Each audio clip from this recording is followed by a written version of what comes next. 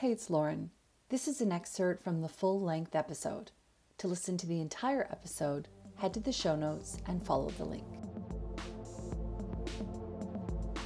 This episode has been brought to you by me and my business, Lauren Grace Inspiration. Sometimes I feel that it can be a little bit confusing to know which path to follow, what to do. And I think that our listener at home sometimes struggles with that as well. So how do you learn to trust yourself and trust your intuition? Is this something that you've had to practice, or was that always something you were good at? It's definitely something I've had to practice.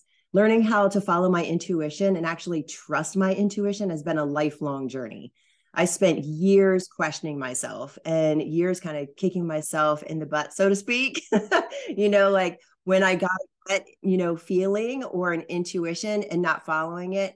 I have one of my favorite talks on YouTube is a talk about when I had a fire in 2011, and I'm sitting out on the deck. It's a beautiful sunny day. My kids are out playing.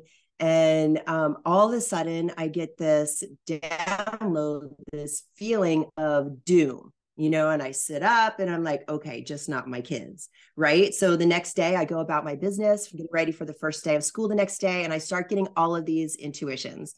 Back up the computer, do this, do that, take the stuff out of the closet and put it downstairs.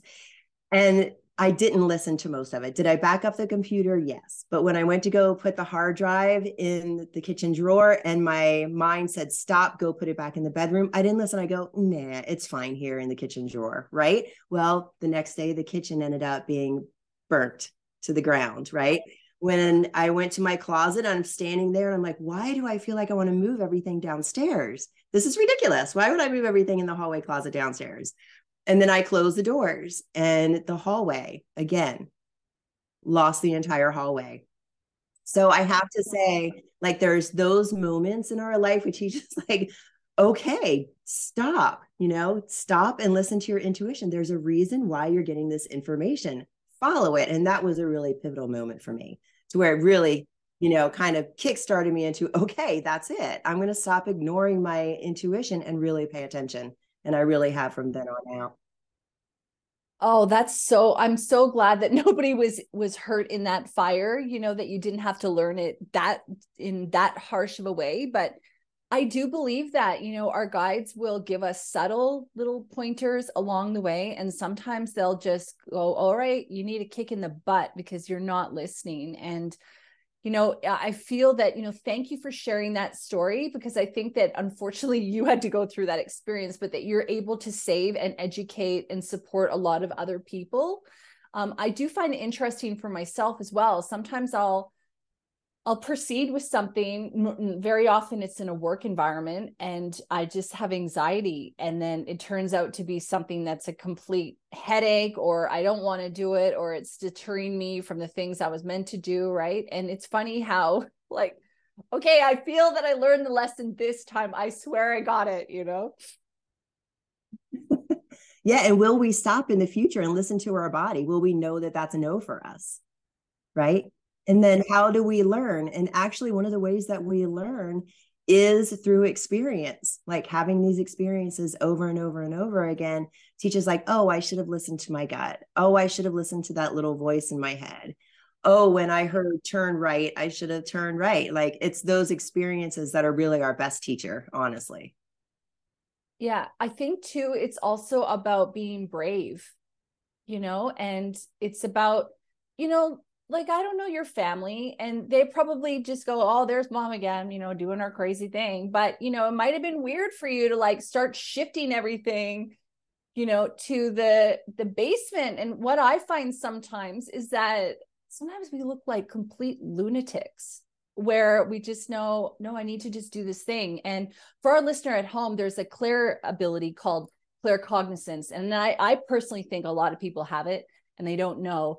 And it's basically when things drop in and we just know the truth. And I'd like to hear your perspective, Liz, because I think that when people just know stuff innately, they have that intuition, they feel the need to justify it, right? And we go, wait a minute, this would be complete crazy behavior for me to start moving everything from the hallway into the basement for no reason other than I just feel like it. Right. Right. And when we moved everything down, if nothing ended up happening, what would we say? Right. Yeah. But yeah, Yeah. How long does it claircognition. stay down there? I think that there needs to be more conversation around the skill claircognizance, right? It's clear knowing, it's just knowing things. You just know. And how often in society are we taught, like, oh, don't say I know, right?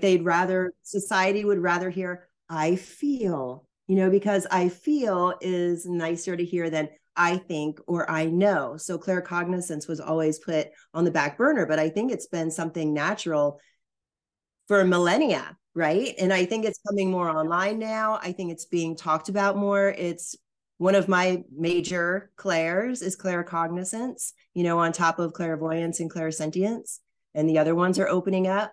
And I think it's really important, like, and learning how to differentiate between, okay, what is this clear knowing that I'm receiving? And then what's my ego, right? Because that's really the conversation, is how do I tell, like, what's me and what's guidance, right? And I think one of the easy ways I could tell is, like, okay, is it trying to tell me what to do?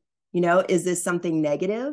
Does it sound like my ego? I think getting inquisitive and curious and really, working with your claircognizance, that clear knowing that you're getting, and sort of differentiating between, okay, that really sounded like my ego, the ego's in charge right now, or no, that was guidance because that's coming from a place of purity and doesn't have any agenda behind it.